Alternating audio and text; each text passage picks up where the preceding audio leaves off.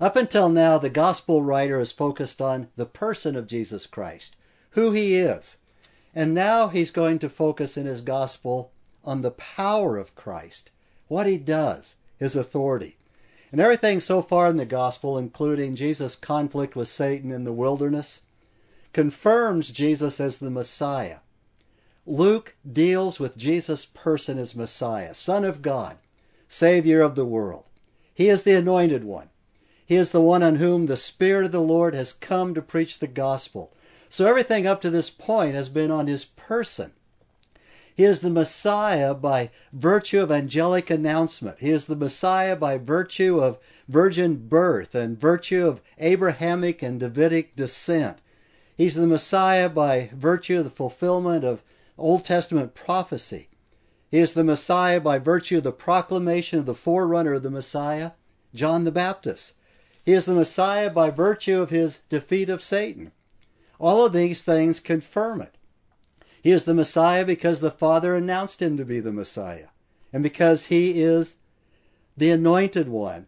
As we learned last time, he came to preach the gospel to the poor, to the captives, to the blind, to the downtrodden, and all of that identifies him as the person of the Messiah.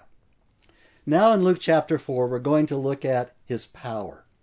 And we're going to see his power over all religious teachers. Going to see his power over demons. We're going to see his power over disease, his power over nature. And all that's going to unfold in the 4th and 5th chapters of Luke's gospel. And the main point of this section in Luke's gospel is that Jesus has power over everyone and everything. So we pick it up in verse 31 of Luke chapter 4. Jesus has left his hometown of Nazareth, where they tried to throw him off a cliff. That was a real welcome there. That's really something. But we pick it up in verse 31. And he came to Capernaum, a city in Galilee, and he was teaching them on the Sabbath. And they were amazed with his teaching, for his message was with authority. In the synagogue there was a man possessed by the spirit of an unclean demon. And he cried out with a loud voice, "Let us alone! What business do we have with each other, Jesus of Nazareth? Have you come to destroy us? I know who you are, the Holy One of God." But Jesus rebuked him, saying, "Be quiet, and come out of him." And when the demon had thrown him down in the midst of the people, he came out of him without doing him any harm. And amazement came upon them all, and they began talking with one another, saying, "What is this message? For with authority and in power he commands the unclean spirits, and they come out." And the report about him was spreading into every locality in the surrounding district. Shall we pray? Our Heavenly Father, as we come to this important passage of Scripture this morning, where we see the demonic and evil forces that are at work in our world, Father. Father, I thank you for our Savior Jesus Christ, the one who is Lord of lords and King of kings, who is ruler over all, even these demonic forces. Father, as we study this passage, I pray that the Holy Spirit would open up to our hearts and to our minds, that we might have an understanding of what is really going on in our world and in the spiritual realm. And I pray this in Jesus' name. Amen.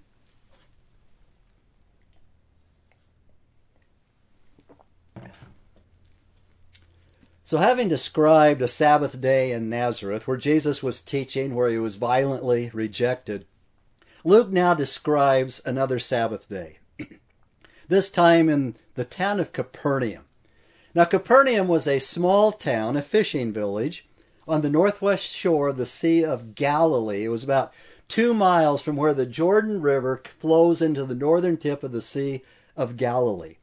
And when Luke says that Jesus came down to Capernaum, Jesus literally came down, because Nazareth is 1,200 feet above sea level, and Capernaum is almost 700 feet below sea level.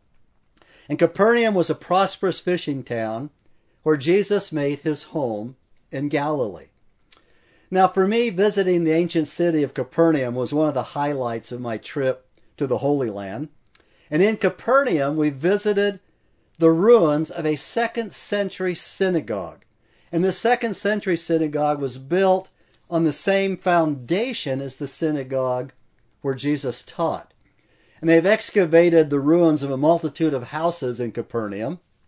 And as an architect, it was interesting to discover that the average size of a home or a house in Capernaum was 200 square feet. The whole house was just 200 square feet, smaller than the average living home or living room in an American home. But what was even more interesting was that the archaeologists have identified what they report to be the home of Simon Peter, the disciple of Jesus. And we know from Luke chapter 4, verse 38, that Peter lived at Capernaum, lived there with his family, including his mother-in-law, whom Jesus would heal. And they all lived in this 200 square foot home. How they know it's Peter's house, I don't know. But if it's not his home, it would have been exactly like it. And the other interesting thing is that a modern church building has been built over Peter's house, and they call it St. Peter's Church. And the center of the first floor of this church has a glass floor, so you can look down into the ruins of Peter's home. And the house is supported in such a way that it seems to hover over Peter's house like a spaceship. And you can go under the church, and you can wander around the ruins of the house underneath as well. But with all that said, it was an amazing feeling to stand in the synagogue at the exact place where Jesus taught and cast the demon out of a man. Verse 31 of Luke chapter 4 again. Excuse me. And they came down to Capernaum, a city in Galilee, and he was teaching on the Sabbath. And they were amazed at his teaching, for his message was with authority. The word translated amazed here means to strike with panic. They were struck with shock. They were thunderstruck in their souls. Jesus' teaching produced a powerful punch. It packed a powerful punch. And why did it strike at their souls that way as it did in their hearts? It was because his message, or his word literally, was with authority. As I mentioned last time, the teachers in Jesus' day parroted the teaching of the well-known and honored religious teachers of the day, which made their teaching boring. It was joyless, petty, legalistic. It was weightless, and it was often contradictory. But Jesus would just open the scrolls of the Word of God. He would preach God's Word. He would not preach about God's Word, but he would preach the Word of God. And when Jesus went forth to war against the forces of evil, he staked everything on the authority of the written Word of God. He defeated Satan and his temptations in the desert by quoting God's Word. You remember he would respond, "For it is written, man shall not live by bread alone, but by every word that comes out of the mouth of God." And then when he preached in Nazareth, the basis of his sermon was Isaiah 61. And his Sermon on the Mount and the Beatitudes, and all of that was an exposition of the Old Testament law. And even after his resurrection, while he was on the road to Emmaus with 2 disciples, Luke says, beginning with Moses and all the prophets, he explained to these 2 disciples, the things concerning himself in all of the scriptures. Wouldn't that be amazing to hear Jesus begin with Exodus chapter 1 and teach how everything in the Old Testament points to him? It's about him. It anticipates his coming and what he does and what he did and what he will do. And after Jesus left those 2 disciples in Emmaus, they said to one another, "Were not our hearts burning within us while he was speaking to us on the road, while he was explaining the scriptures to us?" On account of the teaching of the Word of God, their hearts burned. That is the power of the preaching and teaching of God's Word. But while Jesus was teaching in the synagogue at Capernaum, he was interrupted. In the synagogue there was a man possessed, verse 1, by the spirit of an unclean spirit. And he cried out with a loud voice. Now when Jesus performed his miracles, whether it be healing or casting out demons or calming the sea, he didn't do it just because he could do it or did it to show off, or to draw a crowd, or gain a following, or simply because he could do it. You see, everything Jesus did, including his miracles and casting out demons, were visual indications of deeper spiritual realities. In casting out demons, Jesus pulls back a veil on the cosmic forces at work in this world. In other words, if Jesus is going to save sinners, and that's what he came to do, he's going to rip them out of the kingdom of darkness. He's going to have to get them away from Satan. The miracle of casting out demons shows that Jesus has the power and the authority over the kingdoms of darkness that holds sinners in bondage to Satan. For example, I'm going to quote several scripture passages here. You don't need to look to them, but in John chapter 8, verse 44, Jesus told the Pharisees that their father is the devil, whose children they are. Jesus says that unregenerate, the unconverted sinners of the world are children of Satan. Ephesians 2 says that they are literally children of disobedience, that they are sons of disobedience who are under the power of the prince of the air. They're under the control of the god of this world. 2 Corinthians 4 says that the god of this world has blinded their minds, so they might not see the light of the gospel of the glory of Christ. Colossians chapter 4 and verse 13 says that all sinners are in the domain of darkness. 1 John 5:19 says that the whole world lies in the power of the evil one. And then in Acts chapter 26, verse 18, Paul, in giving his testimony, says that he preached the gospel in order to turn people from darkness to light from the dominion of Satan. All sinners are under the dominion of Satan. And this is a frightening and sober reality, but a reality nonetheless. And Jesus pulls back the veil to make spiritual realities here evident. And among other things, salvation means that we are freed from the grip of Satan. And we become children of God, adopted into God's family, so we can walk in the light as he is in the light. So it's no wonder that the first miracle of Jesus that Luke records in his gospel is the casting out of a demon from a man in the synagogue in Capernaum. As important as miracles are in the events of the life of Jesus, they serve that we might see these deeper spiritual realities. And since Jesus' work represents the powerful arrival of the forces of righteousness into God's world, is it any wonder that Jesus must go in constant hand-to-hand combat with the forces of evil? So the first miracle recorded in the Gospel of Luke is an exorcism. And the major appointment in Jesus' ministry, or the major opponent, those who opposed Jesus in his ministry, the major ones weren't the Pharisees and the priests and the teachers of the law, who even schemed against Jesus to put him to death. His major opponent in his ministry wasn't Rome or the political forces at work. The major opponent in Jesus' ministry consisted of spiritual forces of evil. In fact, in Luke's gospel, demons are mentioned 23 times.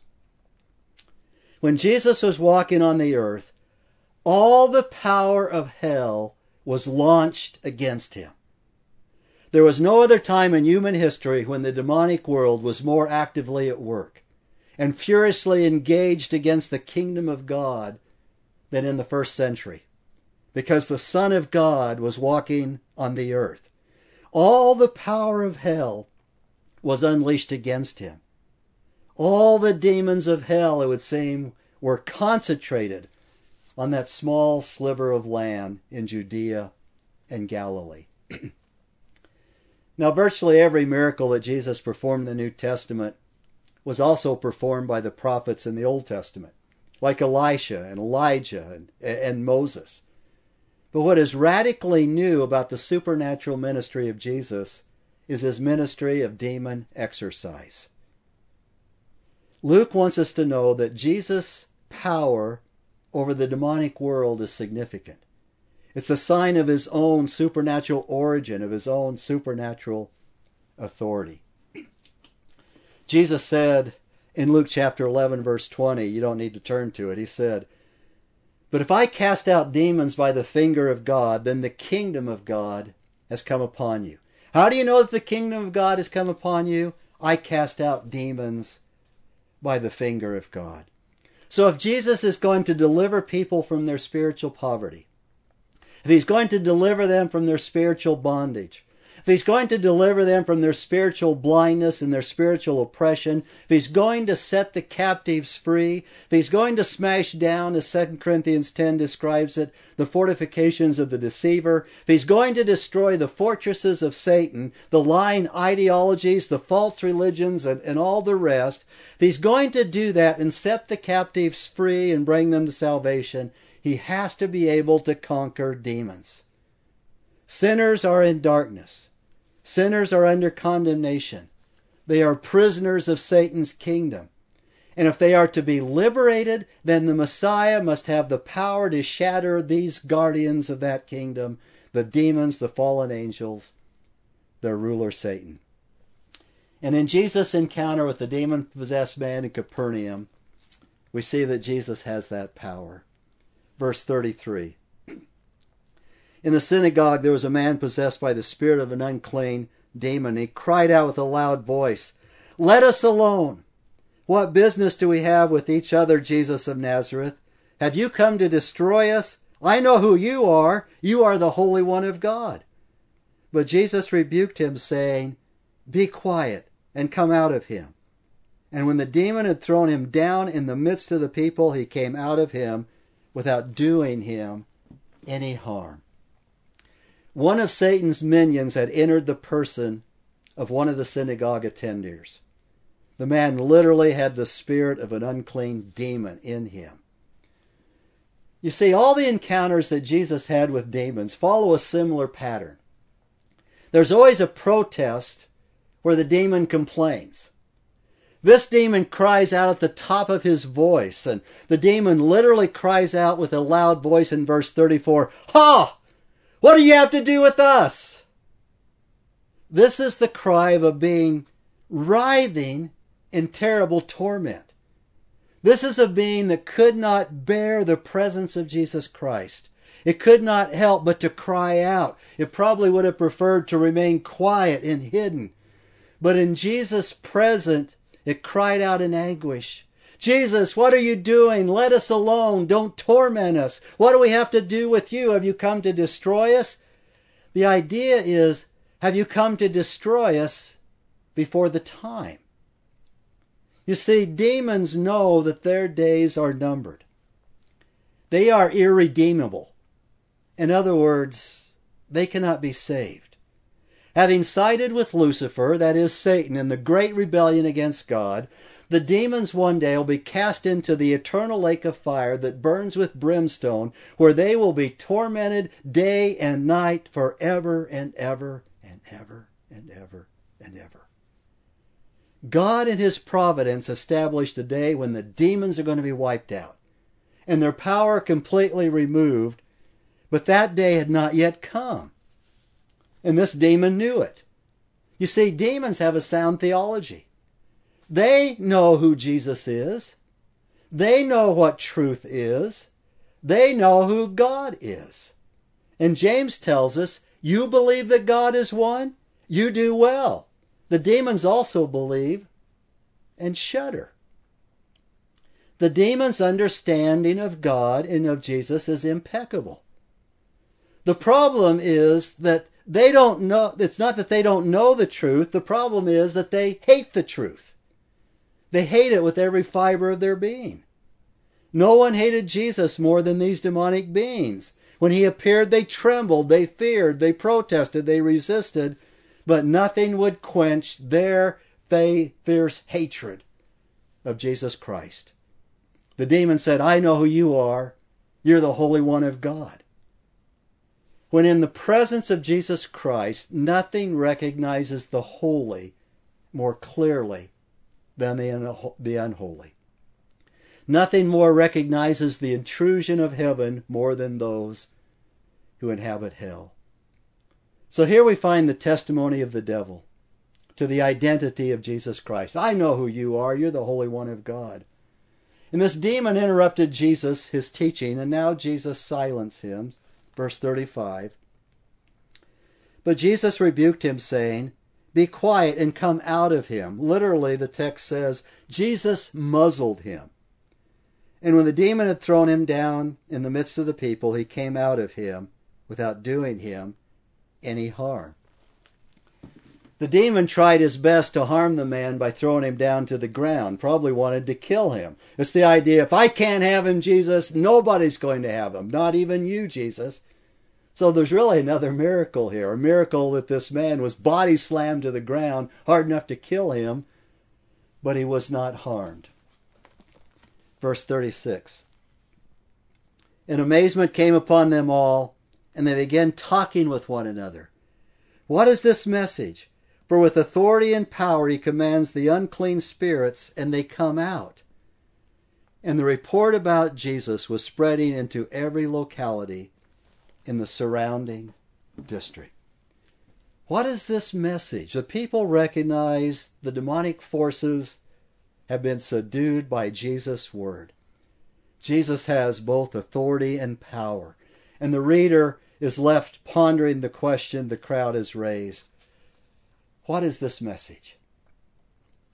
Now, chances are most of us will never come face to face with someone who is possessed by a demon.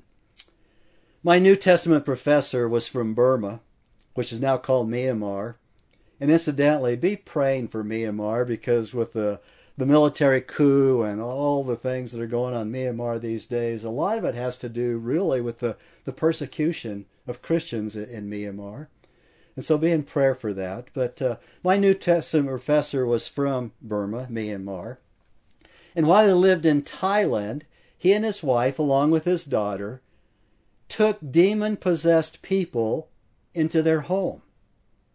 And over the course of several weeks and even months sometimes, through prayer and the ministry of the Word of God, these people were delivered from bondage and came to faith in Jesus Christ and were saved. But aside from that kind of ministry, as believers, we are nonetheless in a constant battle. The Christian life is a life of warfare, spiritual warfare. Please turn to that familiar passage in Paul's letter to the Ephesians. Ephesians chapter 6, beginning at verse 10, where Paul talks about the full armor of God. You see, the most important thing is to know where the battle actually takes place. If we had lived in Capernaum at the time of Jesus, when he taught in the synagogue, we would have said that the battle between Jesus and the demon took place in the synagogue. Or the battle between Jesus and Satan took place in the wilderness. And that is true. That is where the battle manifested itself or broke into our world physically. But that is not where the spiritual battle takes place.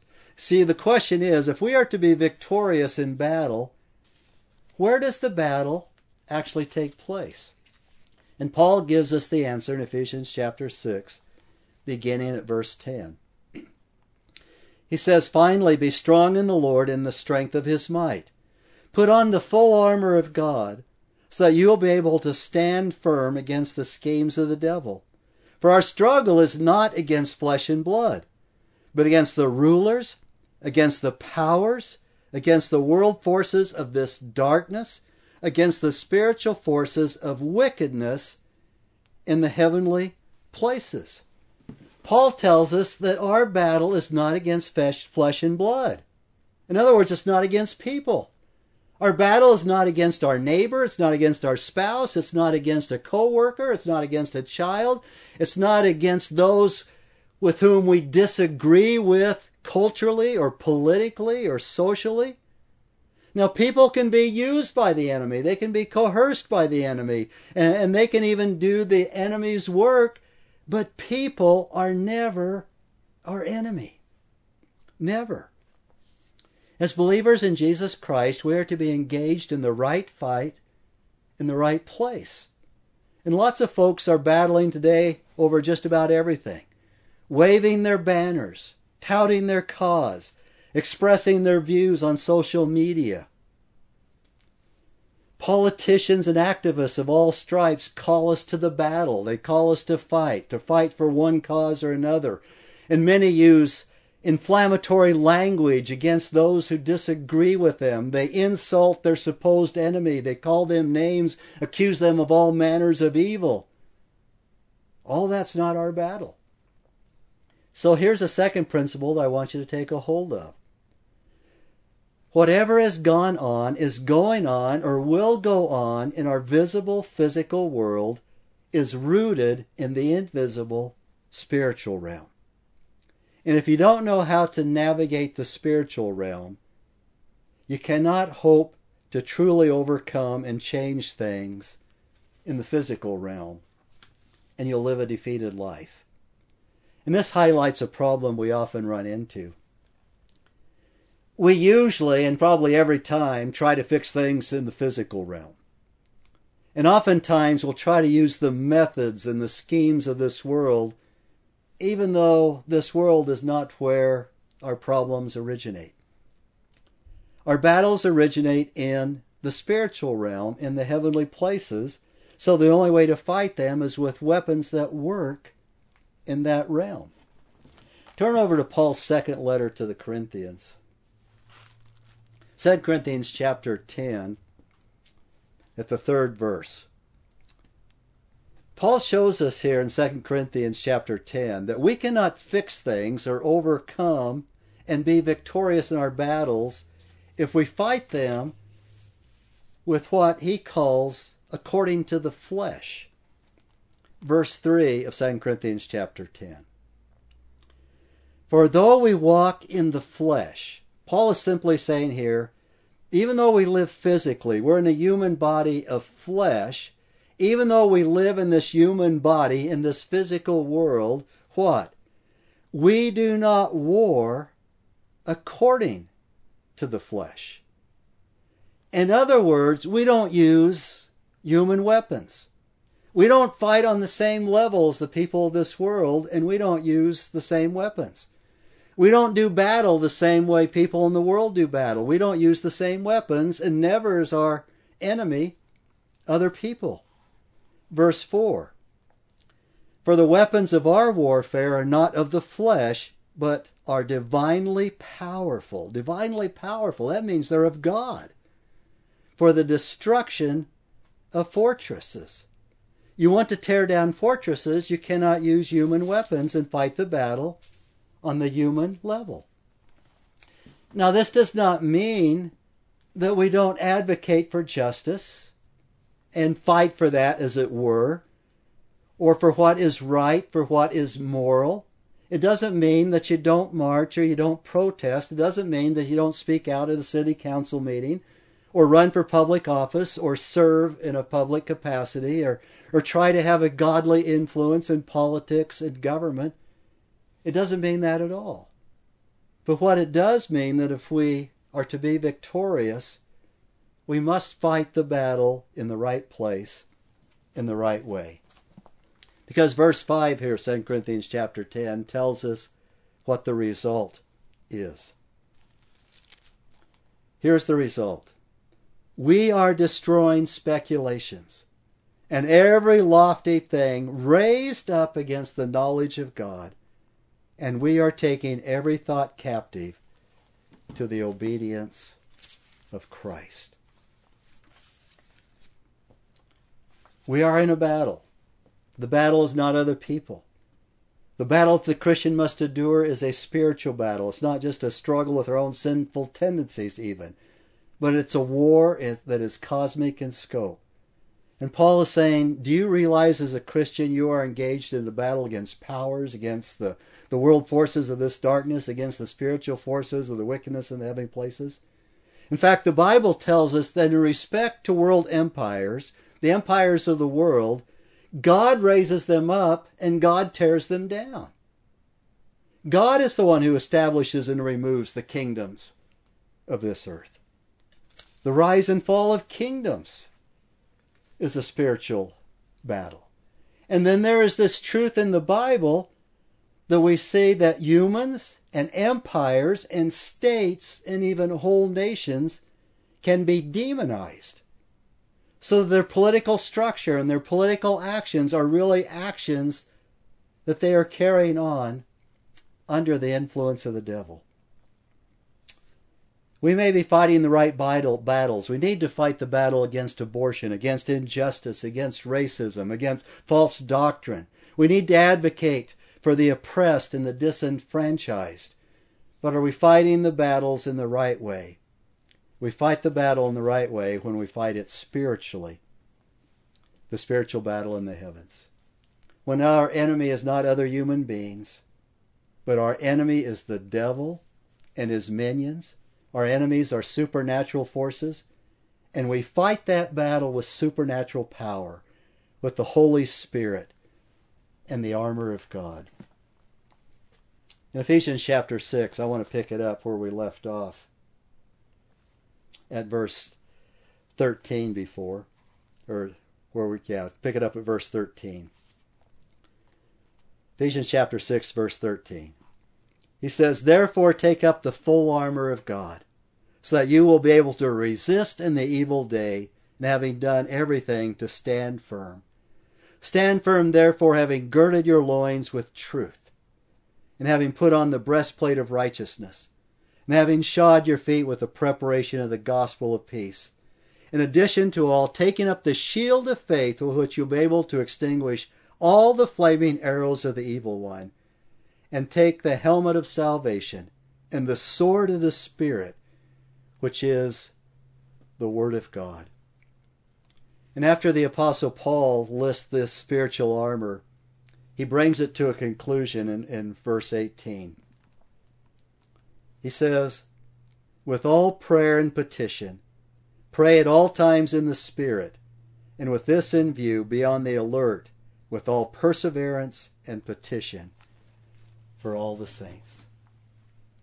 Put on the full armor of God. Do that every day. Fight by the Word of God, the sword of the Spirit, and with all prayer and petition, pray at all times in the Spirit. And he says, be on the alert, because we are in a battle. Shall we pray? Our Heavenly Father, I thank you for your Holy Spirit, who lives in us, who indwells us, who empowers us, who fills us.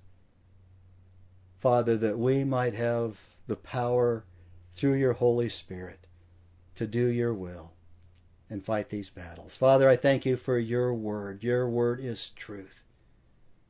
Father, I thank you for the example of our Lord Jesus Christ, that he taught your word with clarity and with authority.